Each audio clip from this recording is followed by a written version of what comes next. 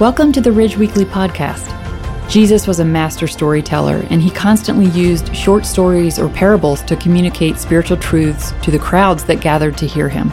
By telling parables, the secrets of the kingdom would be revealed to Jesus' disciples, but they would be hidden from his opponents. Listen to this talk from the Parable series as we dive into some of Jesus' most memorable stories.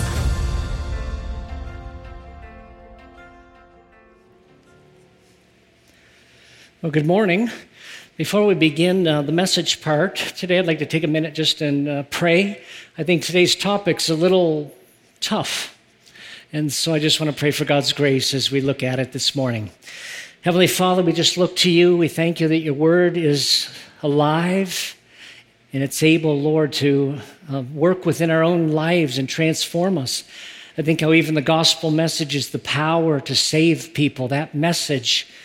And Lord, today we ask you that you use your word in people's hearts. We ask you, Lord, to give us understanding. And we ask you, Lord, to help us to apply it to our lives, we pray. In Jesus' name, amen.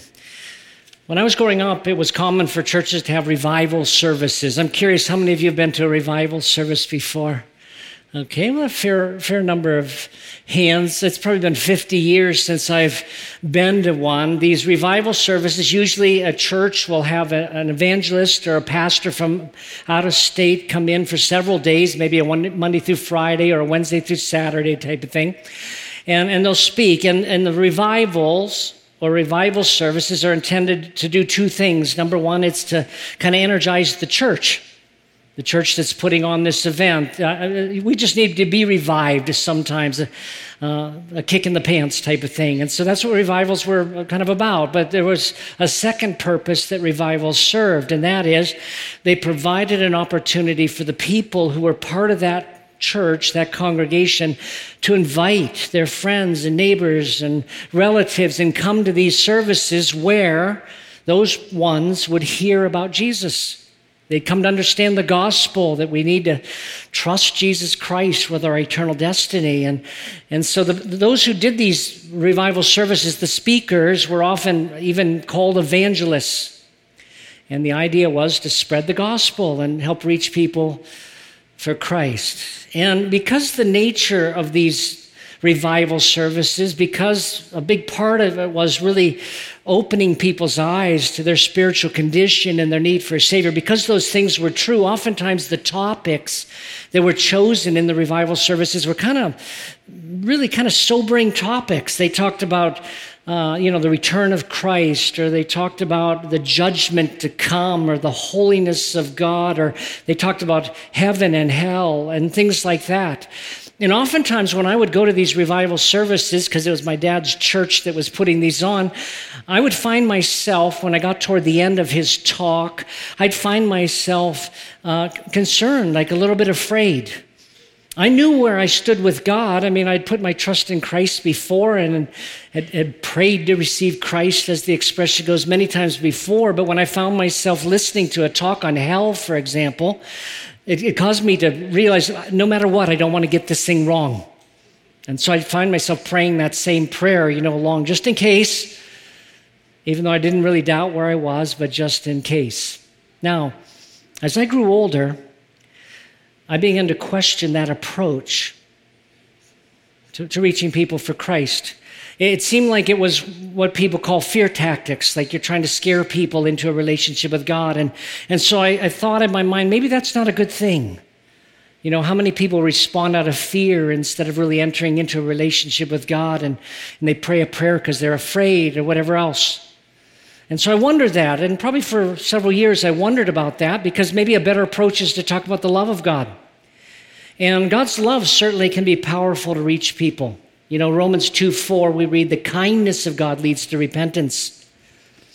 And I thought, well, maybe people are more won over to God and to Christ when our message is a message of love. But the thing about age is that it keeps going. And I'm older now. And as I've gotten to the age where I'm standing right now, I've come to realize that both God's love and God's holiness and the judgment to come, both of those are subjects that God could use to bring people into a relationship with himself, and both of them are really good. Solomon wrote, the fear of the Lord is the beginning of wisdom. The fear of the Lord. Now that word that's used for fear, both in the Old and New Testament, it's hard to translate in the English language. It doesn't mean to be afraid. The fear of the Lord is the beginning. It means, it wasn't saying you need to be just afraid of God like this, cowering before him. But it does have the idea of having reverence and a recognition that God is God and you are not. And part of the fear of the Lord is recognizing that one day we're going to kind of be held into account for the things we've done with our lives, and that should get our attention. And this is part of what the Holy Spirit has been tasked to do. Jesus was telling his disciples about the fact that he was going to send his Holy Spirit, and part of the Spirit's job description is found in John 16:8, where Jesus said when he, a reference to the Holy Spirit, comes, he will convict the world about sin, righteousness, and judgment. So part of what the Holy Spirit is doing is convicting the world about the fact that there is a standard of righteousness, and God is holy and right. And that there is a thing called sin, and sin is a big problem, and we need to be convinced and convicted about our sin, or we'll never find a Savior, and about the judgment to come, and those all work together, and I think that's part of the work that the Spirit is going to be doing. And it all comes down to that it does indeed matter. All of this matters that we're going to be talking about here today, that there is a God, that there is a judgment. And I know it's not a pleasant subject, but it's something that's found throughout the pages of the Bible, and I think it's an important one. Solomon wrote in Ecclesiastes 12:14, he said, "For God will bring every act to judgment, including every hidden thing, whether good or evil. God sees it all." And he was recognizing that there's a God, that one day we're accountable to this God. And you say, well, that's the Old Testament, because the Old Testament's more about like judgment and those kinds of things. No, Jesus said the same thing.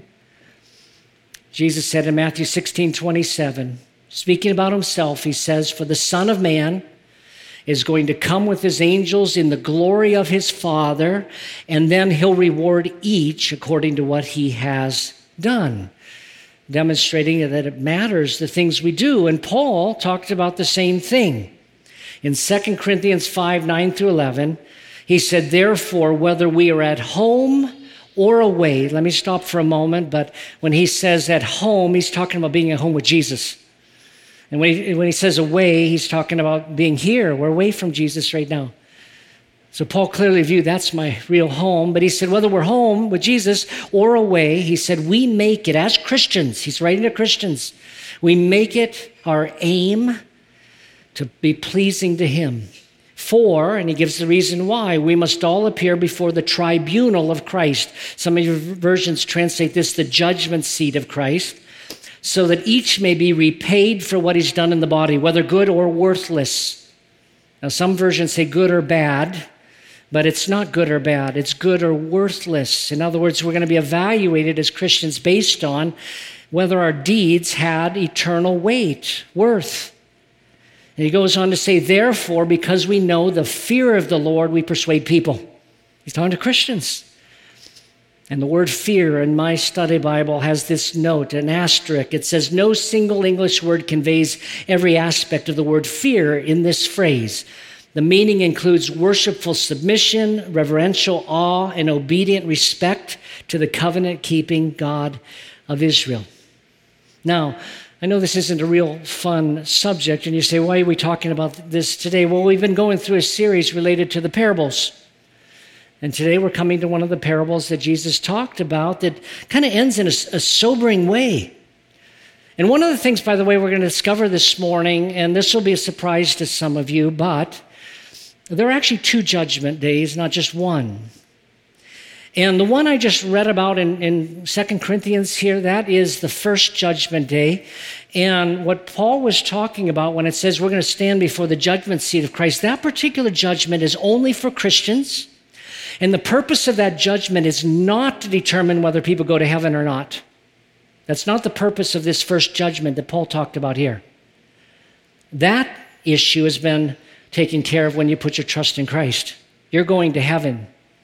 And so Christians are the only ones that stand before this particular judgment seat or tribunal of Christ that we just read about. And what that's about is giving Christians the rewards for the things they've done, whether the things they've done have been useful or not, whether they've accomplished some eternal value or whether there's no eternal value in the things that we've done in our lives. And that's what we're going to be evaluated on. But I want us to understand, and we're going to see in a minute, there are 2 judgment days, not just one. And this first one, it will involve people that don't know Christ, as we'll see in a minute. But for Christians, this is where Christ is we're going to get our new body. This is where he's going to reward us for what we've done.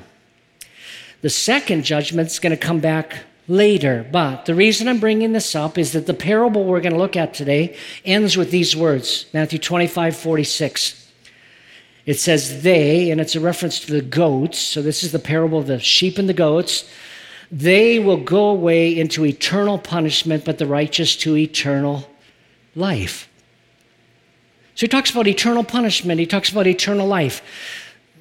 People, again, don't like this. And this is Jesus. You know, Jesus is the one talking about this. And it's not just in the New Testament. Daniel in the Old Testament also talked about this eternal life versus this eternal punishment thing. In Daniel 12:2, he said, many of those who sleep in the dust of the earth will awake, some to eternal life and some to shame and eternal contempt. Now, what I want us to understand, if you're a Christian here today, I told you you're part of this first judgment, and that's a judgment of rewards. But there are other people that are going to be present at that judgment called goats in the parable we're going to look at, and their destiny is this eternal place of shame, and calls it eternal contempt. Daniel described it that way. Now, I want us to realize we don't have to be afraid of this subject. As Christians, we can know exactly where we stand. We don't have to wonder, you know, am I going to heaven or not? And I don't think we need to even wonder what's going to happen when we meet Christ face to face based on how we live our lives. Our parable today, though, is found in Matthew 25. And so I'd like us to turn, beginning in verse 31, we're going to begin reading there. And I want to mention one thing about the parable now before I read it. This is a series about parables, and scholars are mixed as to whether this is even a parable. It's found with other parables, and it does have elements of symbolism in it, so people say, yeah, it's a parable. But most scholars seem to think, no, this is a prophecy. Jesus is actually describing exactly what's going to happen, and that becomes very instructive to us to realize, Jesus is saying this isn't just a story, this is something that is really going to happen. So let's begin in verse 31. Where Jesus said, when the Son of Man comes in his glory and all the angels with him, then he will sit on the throne of his glory. All the nations will be gathered before him, and he will separate them one from another, just as a shepherd separates the sheep from the goats. He'll put the sheep on his right and the goats on the left. Then the king will say to those on his right, come, you who are blessed by my Father, inherit the kingdom prepared for you from the foundation of the world. Now let me stop here for a moment, but it starts with this phrase, when the Son of Man comes in his glory. Other places it talks about Jesus coming in the Father's glory. The title used here, though, Son of Man, as many of you know, was the favorite title Jesus used to describe himself. And it's a brilliant title. I mean, everything Jesus did was brilliant, but this title is perfect. He constantly called himself the Son of Man. And why it's brilliant is that it captures both his humanity and the fact he's God. He was God in the flesh. Both are captured. To call him a Son of Man is basically to say he was a son of Adam, and he was fully human. He had flesh and blood. One of the ancient heresies of the church over the last couple thousand years is one that says Jesus didn't really have a physical body. They believe physical bodies were kind of bad and Jesus wouldn't have one. No, he had a physical body. He was a man. And it emphasizes his humanity to say Son of Man. But the title Son of Man comes from the Old Testament, and it's a reference to the deity of Christ. Daniel 7:14, Daniel talks about this. It's talking about the Son of Man. We read, he, the Son of Man, was given authority to rule and glory and a kingdom, so that those of every people, nation, and language should serve him. His dominion is an everlasting dominion that will not pass away, and his kingdom is one that will never be restored or not be destroyed. This is describing someone that's going to be entered into the presence of God, seated at the right hand of God. and he's God. And he has an eternal kingdom. And this was the phrase that actually got Jesus accused of blasphemy and the judgment against him to be crucified, because they specifically said, "Are you that guy that Daniel talked about, the Son of Man?" And Jesus said, "You will see the Son of Man coming in glory." And he quoted from Daniel. Now, our parable today is about Jesus coming in glory. And when is that going to happen? What's going to happen when he comes to set up his kingdom? Now, Jesus again began by saying, when the Son of Man comes with his glory and all the angels with him, and I don't think we can overemphasize the implication of all of this in terms of who this Jesus was and is.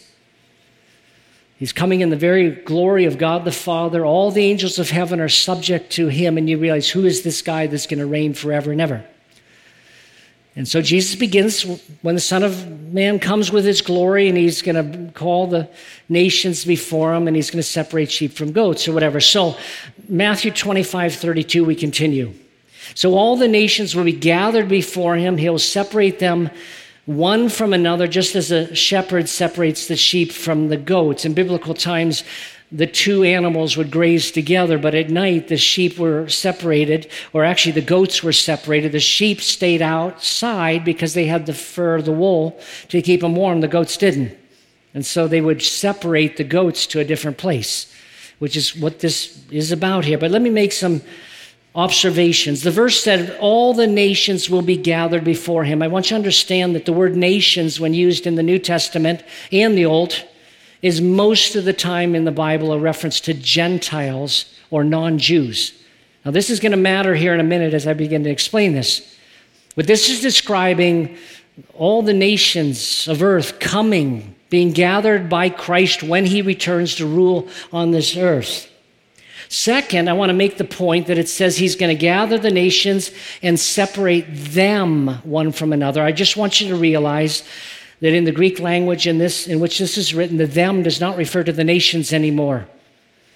It's talking about individuals.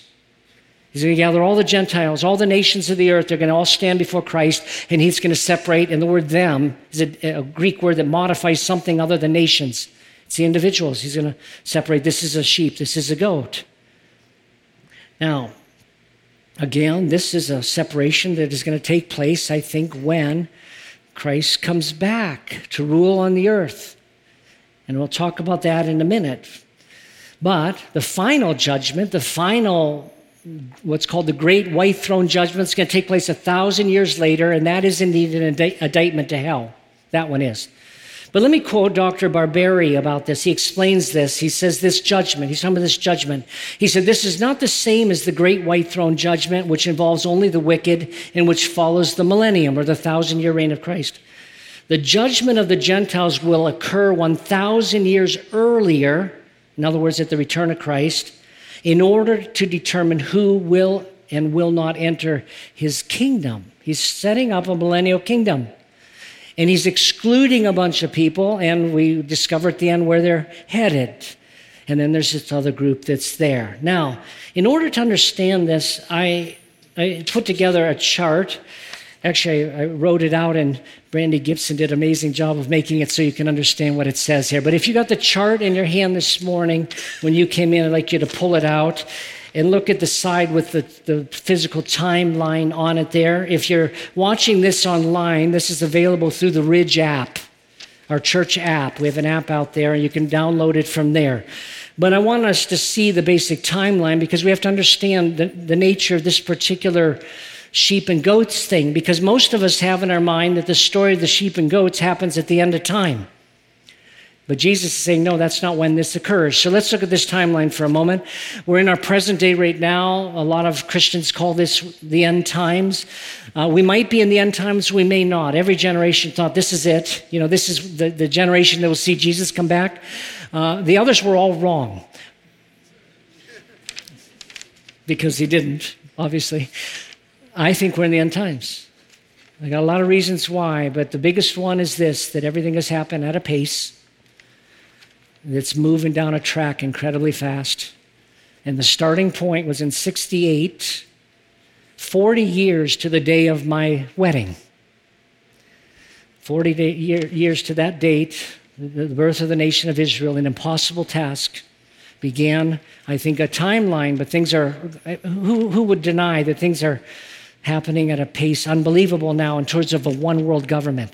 But we're in the present times, and I've given you references that talk about what it's going to be like in the present day leading up to this.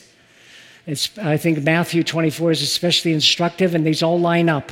The next thing on this timeline I have is the 7-year rule of the Antichrist. I tried to use all R's to make it memorable, but Scripture teaches that there's going to be a world ruler that's going to make a peace agreement with Israel in the last days. It's going to last 7 years. It's a 7-year peace agreement. Now, I'm looking for that peace agreement to be signed, because that will kick off, not necessarily if someone comes in, it happens to be 7 and that may not be that, but it may be. But we know that the Antichrist, someone described as the Antichrist, is going to rule for 7 years, and that period is called the tribulation. In fact, the second half of that 7 years, Jesus described it as the worst persecution and worst trouble the world has ever seen since the beginning of time and ever again. It'll never be like this again. It'll be really, really bad, the second half of that. Now, you notice above that rule of Christ, I got that word rapture. And Christians disagree when this will happen. Now, I talked about the rapture 2 weeks ago. The rapture the word just means to be caught up. And you remember when Jesus was on the mountain with his disciples for the last time, there were 500 of them gathered on a mountain, and then Jesus returned to his Father. He was caught up into heaven, into the clouds, it says. And then some angels appeared and said to those gathering around, "Why are you looking up? This same Jesus that left is going to come back in exactly the same way." And we know, and I've got the rapture, or all those references up above the third word rapture on that chart that talk about that event where we're going to be caught up to be with Jesus, okay? But the timing of that event, Christians disagree about. Some people think that rapture is going to happen at the beginning of that 7-year rule, or maybe just before the agreement is signed, but right about that time, there'll be this event. So we're going to miss all the tribulation. Some think it's going to happen in the middle when this agreement is made, or the Antichrist breaks his peace agreement with Israel. And some think it's going to happen at the end. Now, most of my life, I was in what's called the pre-trib rapture thing. In other words, pre-tribulational rapture. The rapture happens and I'll be gone. Last 20 years or so, I've been convinced that we're going to face some of this. I think that we're going to be part of this. And this matters in terms of interpreting the parable we're going to look at. But Christians disagree. I hope we're gone before it even starts. It's going to be bad. So you got the present day, you got the 7-year rule of the Antichrist. At the end of the 7-year period, you've got, down below it, the return of Christ. So Jesus is going to come in glory. Now, the rapture is kind of part of that, because we're going to be taken up to heaven to be with Jesus, but then we're going to come down to rule with him. And so he's going to begin a 1,000-year reign of Christ. And underneath that return of Christ, you see what I call the first reckoning. It's the first judgment day. And I've got the references again. Daniel, there's that Daniel one again. Jesus talked about this. Our parable today is about this. So I want us to know that our parable is there. The separation of the sheep and goats occurs there. Jesus will then reign for 1,000 years, and I believe that's literal. You can read it for yourself in Revelation 20. And then there'll be the final reckoning. I have below there, after the 1,000 years, that's the great white throne judgment. And I've got all the references there. And then the renewal of all things. And that's the new heaven and new earth. Now, that's the basic timeline. But our parable is about kind of that middle point. So, and on the back of your handout, by the way, you'll see then I've spelled out some of the individual verses that make the point I'm trying to make. So, let's get back to the parable. We read about a separation of sheep and goats and when he comes back and everything. The question is, on what basis is he going to separate the two? Because I hope we don't want to be the sheep, not the goats. And so we want to know, on what basis is he going to separate the two? And the answer is surprising. It's not the answer I would give. It's the right answer. Anytime the Bible disagrees with me, it wins.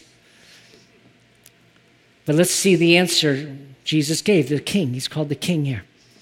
Then the king will say to those on his right, that's the sheep, "Come, you who are blessed by my Father, inherit the kingdom prepared for you from the foundation of the world. For I was hungry and you gave me something to eat. Now he's explaining why. I was hungry, you gave me something to eat. I was thirsty, you gave me something to drink. I was a stranger, you took me in. I was naked and you clothed me. I was sick and you took care of me. I was in prison and you visited me. Now this is odd. They're being invited to join Christ's kingdom based on these deeds of piety. That's not what I would expect. Now, realize that the kingdom of God is a spiritual kingdom, and the physical kingdom that Jesus is going to set up is a physical manifestation of that. In other words, it's the kingdom of God. But we believe that a person does not get into the kingdom of heaven or the kingdom of God by doing good deeds. None of us are righteous enough. None of us are good enough. You can't get to heaven by doing good deeds. And if this is the basis of getting into the kingdom of heaven, we're in trouble because none of us knows how many good deeds you have to do. And what happens if on one occasion you decide not to give that cup of water to someone who is in need? No, we know that the way we get right with God from Genesis to Revelation is through faith in the risen Lord Jesus Christ. Abraham believed God, and it was credited as righteousness. We get right with God on the basis of faith. Paul said, for by grace you're saved through faith. It's not of yourselves. It's a gift. It's not something you can earn. Grace is something you don't deserve anyway. For by God's grace and kindness, you are saved or delivered from your sin through faith. It's not of yourselves. It's a gift of God. And then he goes on to say, and it's not as a result of works. Not about. So this is a little bit perplexing. So let's continue reading, and then let me resolve the problem. Verse 37. Then the righteous will answer, Lord, when did we see you hungry and feed you, or thirsty and give you something to drink? When did we see you a stranger and take you in, or without clothes and clothe you? When did we see you sick or in prison and visit you? And the king, now he's again called king at this point, will answer them, I assure you, whatever you did for one of the least of these brothers of mine, and the word brothers there is brethren, like in King James Version of the Bible, it means men and women. Whatever you did for the least of these brethren of mine, you did for me. Now, again, a casual reading of this would make it look like that they earned their way into Christ's kingdom.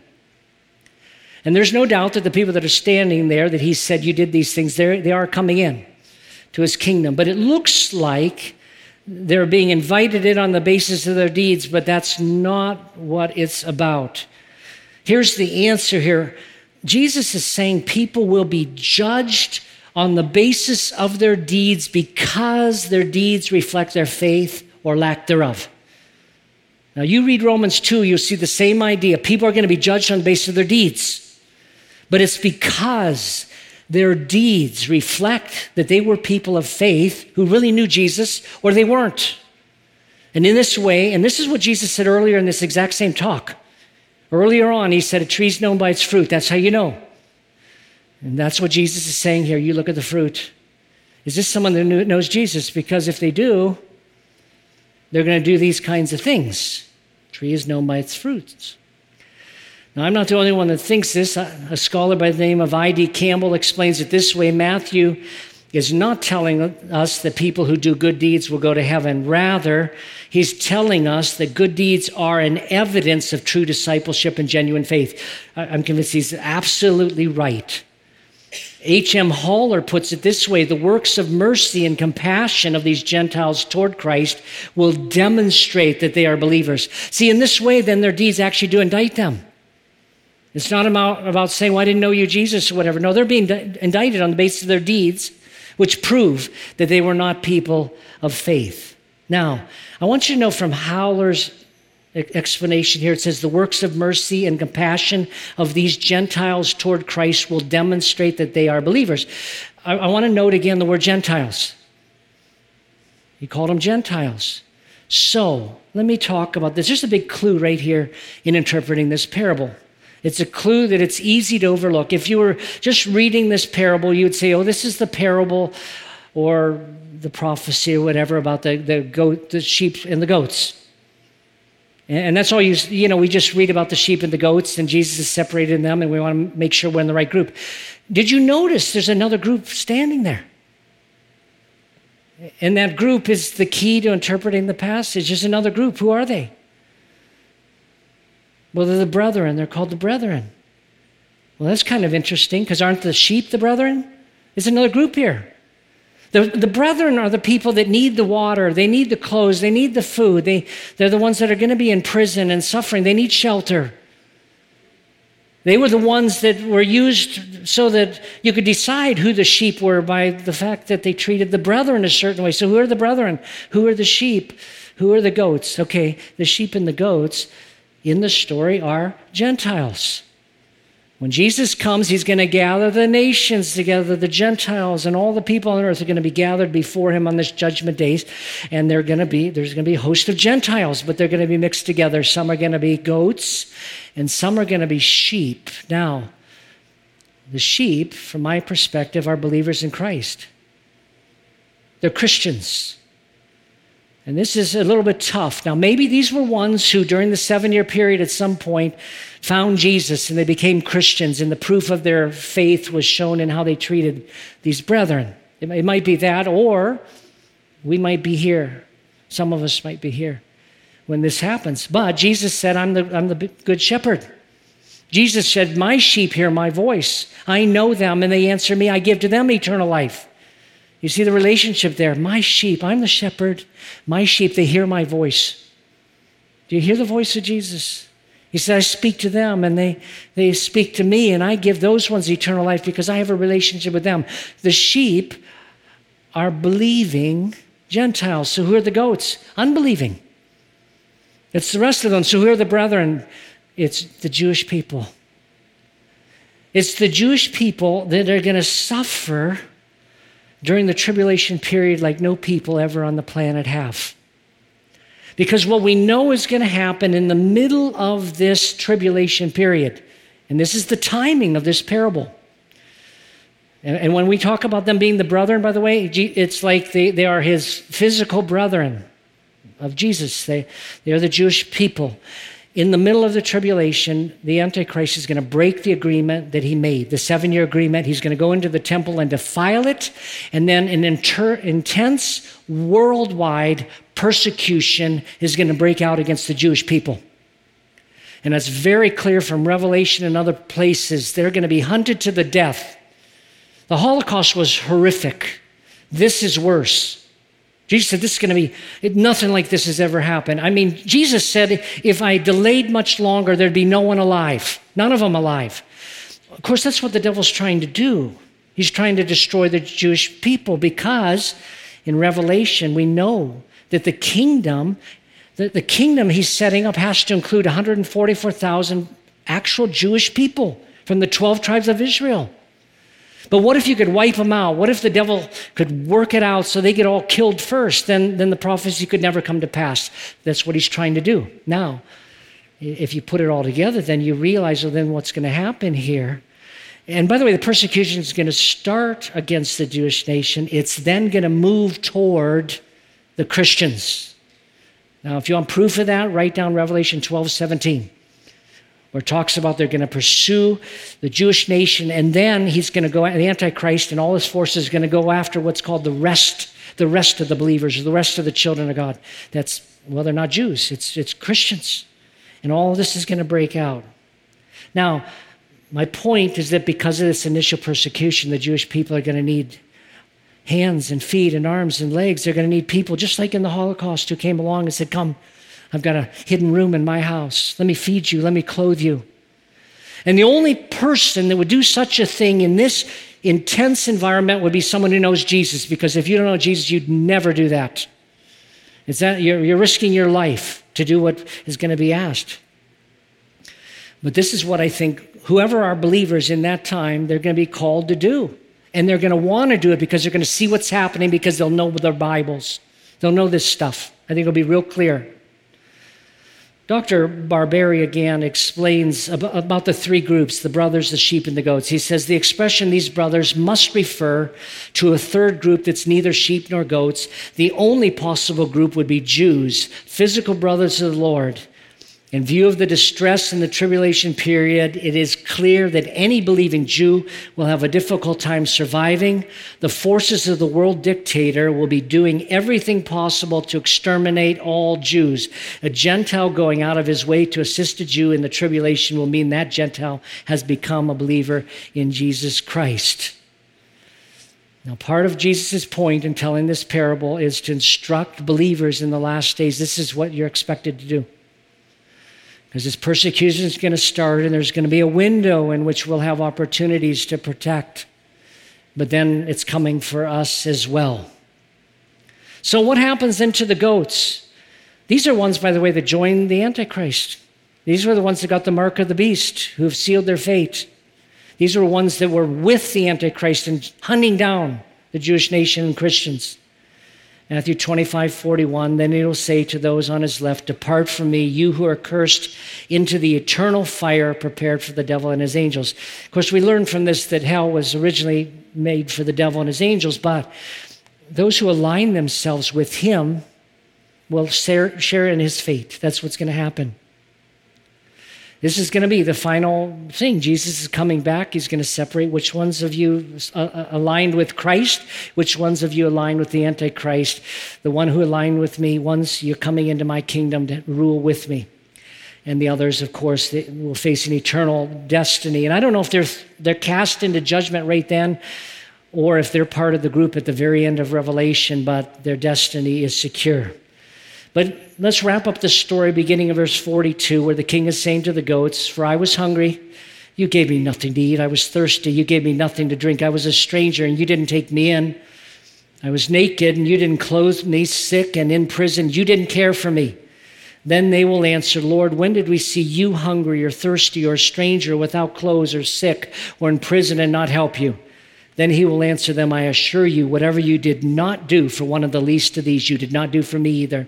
And they will go away into eternal punishment, but the righteous into eternal life. Now, I know it's a sobering message.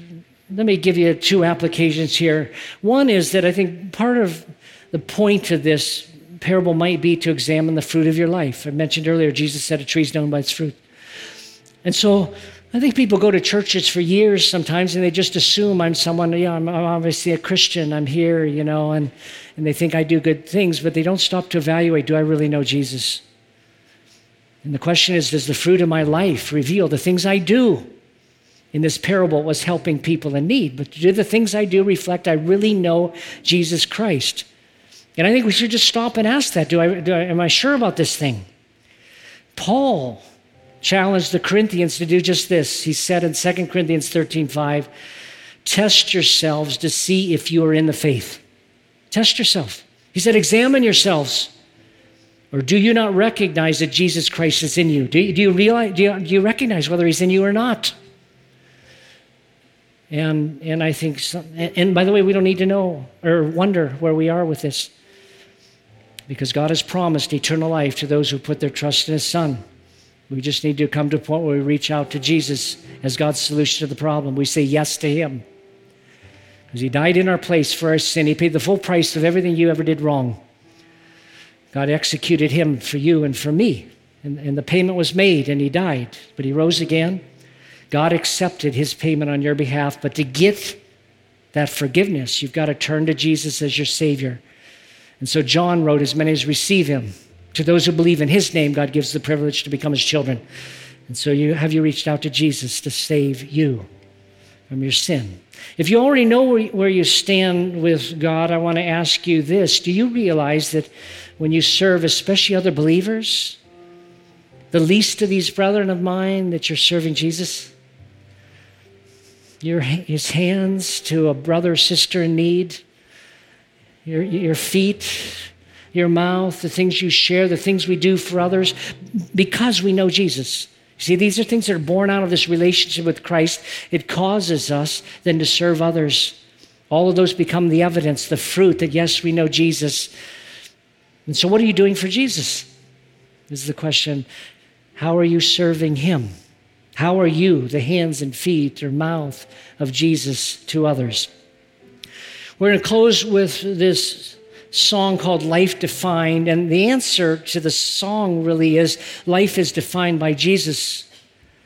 But the chorus goes along these lines: be all I am, my life defined by being crucified with Christ.